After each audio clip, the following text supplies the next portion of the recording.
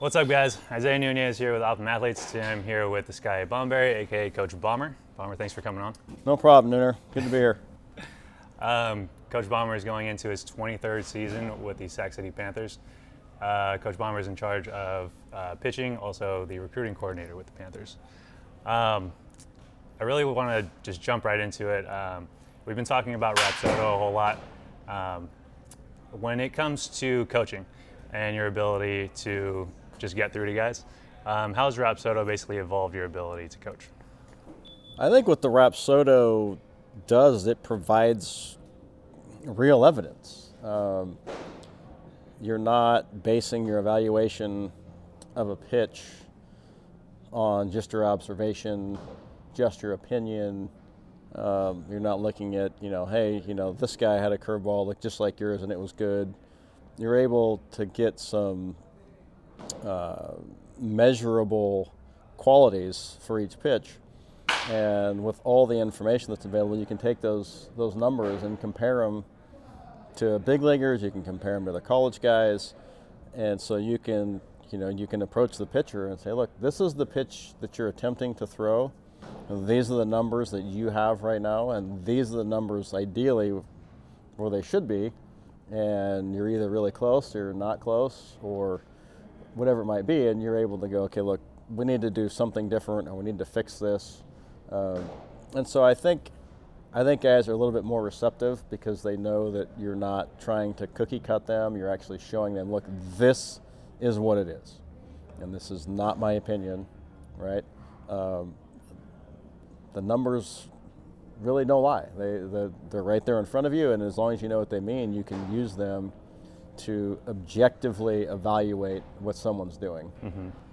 And something there right in front of you that, like you said, it's not opinionated. And it's immediate. It's, the 2 or 3 seconds you're waiting, it's like, bang, there it is. And I think what happens too, we've had Rapsodo for 4 or 5 years, so I've literally seen thousands upon thousands of pitches. Mm-hmm. And so now you can, and again, that's a little bit of a guess, but you can start to make a connection between what you see with your eye and what the Rapsodo is going to say, within reason. I mean, it's not going to be perfect, but just because of all the pitches I've seen, you can kind of go, yeah, that's usually going to be a pretty good pitch based on what I'm seeing. And then, you pull out the Rapsodo and mm-hmm. you compare it just to make sure that you're right. Mm-hmm. Would you say it's sort of cut down the time it's taken typically before Rapsodo is available to develop certain pitches? I think yes and no. I think yes from the standpoint of once you decide the direction that you're going to go, mm-hmm. it really speeds up the process. Where it can kind of slow things down, and I don't mean it in a bad way, is when you're looking at what the Rapsodo is telling you and you're going, oh my God, we're nowhere close to where we should be. You take a guy who's been a two-seam, slider guy his whole career before he's ever thrown on the Rapsodo, mm-hmm. and then you get his Rapsodo numbers, and it's like, well, you don't have any horizontal break. Your slider's really not doing what you think it's doing, and you're spinning it like crazy. We might need to change directions here on how you're going to go about getting hitters out. Mm-hmm. So I think that part slows down, but I think it slows down for the right reasons. Mm-hmm. It's not slowing down the learning necessarily. You're just able to go, okay, we need to change directions for you in your development, and we should do it with these things in mind, and then you can put together a game plan to attack it from that side of it. So yeah, you might take a guy who has been fairly successful with what he has, but if you're really into the development of that player, you might have to go, okay, look, I know that you were pretty good doing X, Y, and Z, but if you want to continue this, you're going to have to go in a different direction because these things aren't going to continue to play, right? And your profile sets up better to be this type of guy. And very rarely, it's not like a wholesale change usually. It's like 1 or 2 things where you're looking at, okay, look, you maybe need to be more of a curveball guy, or you should probably think about eliminating one of your fastballs because they're basically doing the same thing. You're just holding them different. It's usually something small. There's very few times you're just going, okay, we need to just start over. Right. That doesn't happen very often. Mm-hmm. Does it almost show like almost an identity of a guy? So like you said, if they have been like a two-seam slider guy and they profile more like a curveball four-seam guy, does it sort of show them like what kind of guy they should be? Yeah, it can. And you know, a lot of times that's kind of a different conversation, and it's not an easy conversation, you know, all the time. Because almost reinventing them. You are. You know, when we first got the Rapsodo, and I'll be very honest, I was not very well equipped when we first got it, but I knew enough that I thought I could, you know, help some guys. But we had a guy who the previous year was a bullpen guy, wasn't very effective, had like a 6.5 ERA coming out of the pen, and we got the Rapsodo, and he was always four-seam fastball, 12-6 curveball. That's what he did. That's what he did in high school. That's what he did his freshman year. And so we got the Rapsodo, put him on it, and low spin, low efficiency, low spin on the curveball. It's like, okay, well, here's why you had a 6 ERA.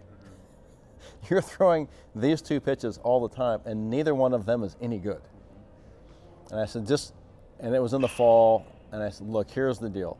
For the next 3 or 4 weeks, and if it doesn't work, we'll go back to what you've always done. But for the next 3 or 4 weeks, let's just try to go two-seamer, let's go slider, and change up. And let's scrap the other two for like 3 or 4 weeks, and let's just see what happens. And I didn't know it was going to happen. But I knew that if he continued the other way, he probably wasn't going to have a ton of success. And so he did it for 3 or 4 weeks, and all of a sudden you're getting awkward swings. You're getting swings and misses. The ground ball rate goes up. And I'm like, okay, now maybe we are onto something. Like maybe this was kind of the unlock for him. And he ended up being our #1 starter the following year and had a phenomenal year throwing basically two-seamers and sliders. Two pitches that, you know, he was told in high school he shouldn't throw because they didn't look right. The slider wasn't going to work. But because of the technology, we were able to see that maybe his two-seam fastball and his slider weren't the best pitches in the world, but they were better than the other options. Mm-hmm. And so we just rode those to death, and he had a really good season, and that's what he's doing still to this day. That's interesting because the Rapsodo almost creates this buy-in for guys. Like it shows, like you said, this guy had low spin, low everything, right? And it showed that he should be a two-seam slider guy. And I think if you don't have the Rapsodo and you just try and convince them that they are that type of guy, you don't have that buy-in.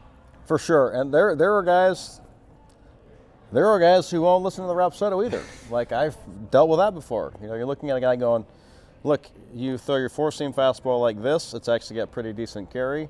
And then you're throwing your two-seam fastball, and it's basically the same thing, but with less carry. Why are you throwing both? It's the same pitch, but they'll continue to do it. And even with that kid that I mentioned, that buy-in wasn't immediate. I mean, it took a while. You know, he told me afterwards, like when the season was over, before he left to go away to school, he's like, I didn't want to believe it, you know, but I did it because you asked me to, and all of a sudden I started to be more successful. And it was more the success than anything else that created the buy-in. It wasn't the Rapsodo telling him, hey, you're not any good. Yeah.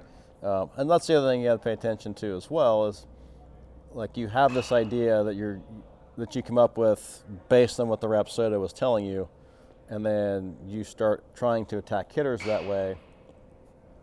If guys aren't successful, you know, you are going to have to fight that for a little bit. And I think the other part of that too is, as the coach, you have to be aware enough to go, okay, we are pitching the way the Rapsodo is telling us we should be pitching. Mm-hmm.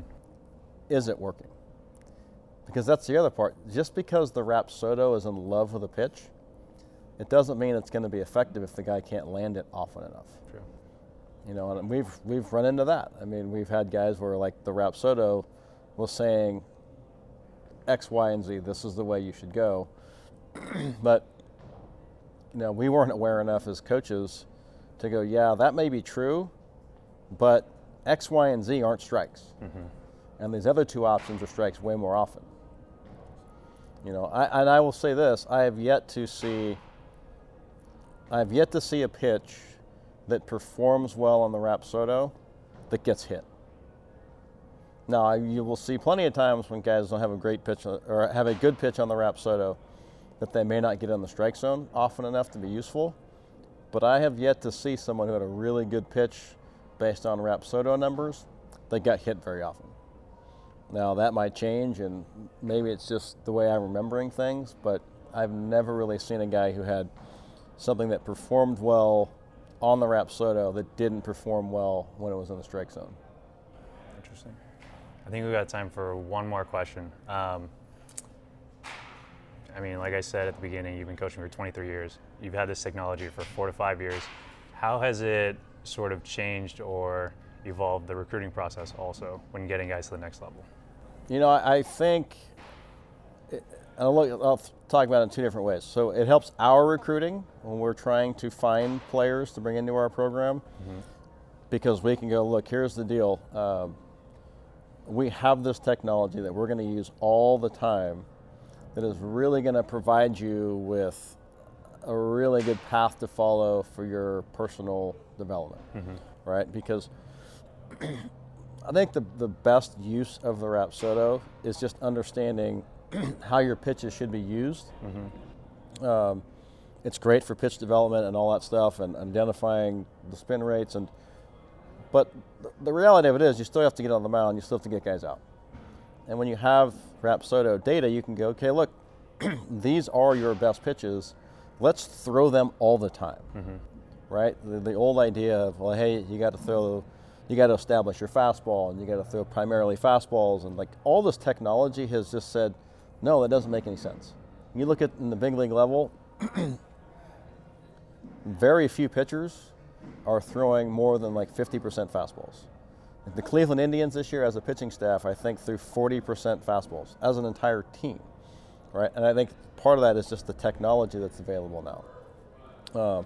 Now, as far as when we're trying to move players on, good programs ask for Rapsodo numbers all the time. Professional teams ask for Rapsodo numbers all the time. Now, some guys have a better idea about how to use them than others, but more and more teams are asking for them.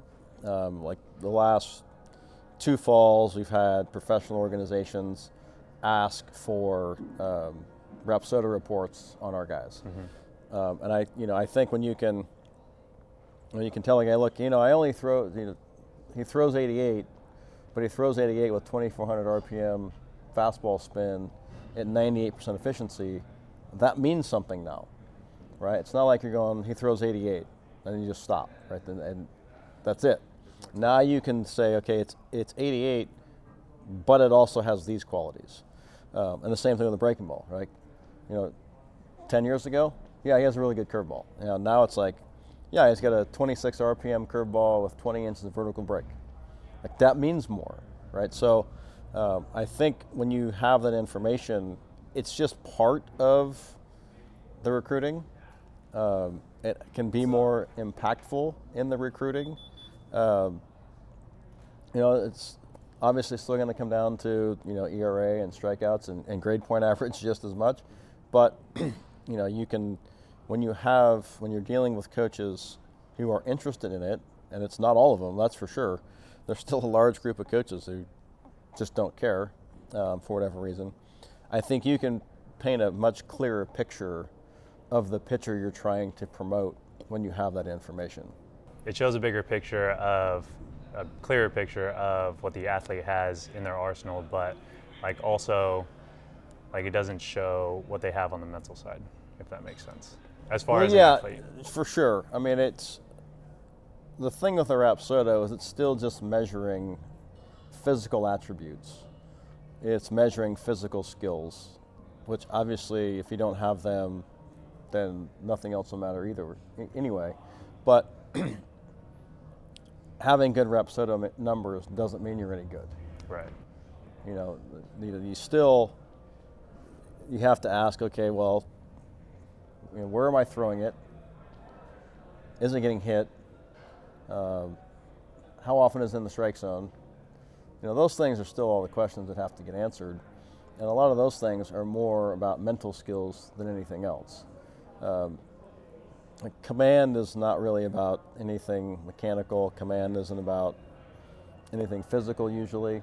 Because if that was the case, then everyone who had good command would look the same. And that's obviously not true. So you're looking at more of the psychological skills that come with experience and mental skills training. And again, the Rapsodo can't tell you that. Mm-hmm. Now that would be the thing right there. If you could find that technology. That'd be crazy. I think that's all we got, but thanks for coming on. No problem. Appreciate Anytime. it.